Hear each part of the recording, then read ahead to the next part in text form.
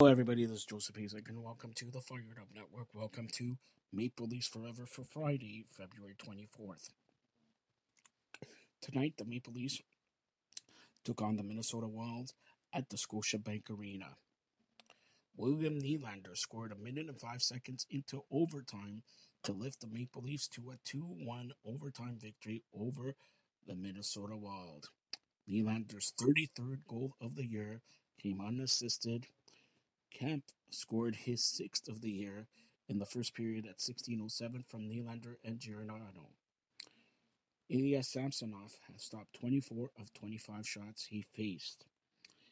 The Maple Leafs were 0 for 2 with the man advantage. Minnesota was 0 for 1. Again, the Maple Leafs defeat the Minnesota Wild by a score of 2-1 in overtime. The Maple Leafs are back in action on Sunday, 7 p.m. versus the Seattle Kraken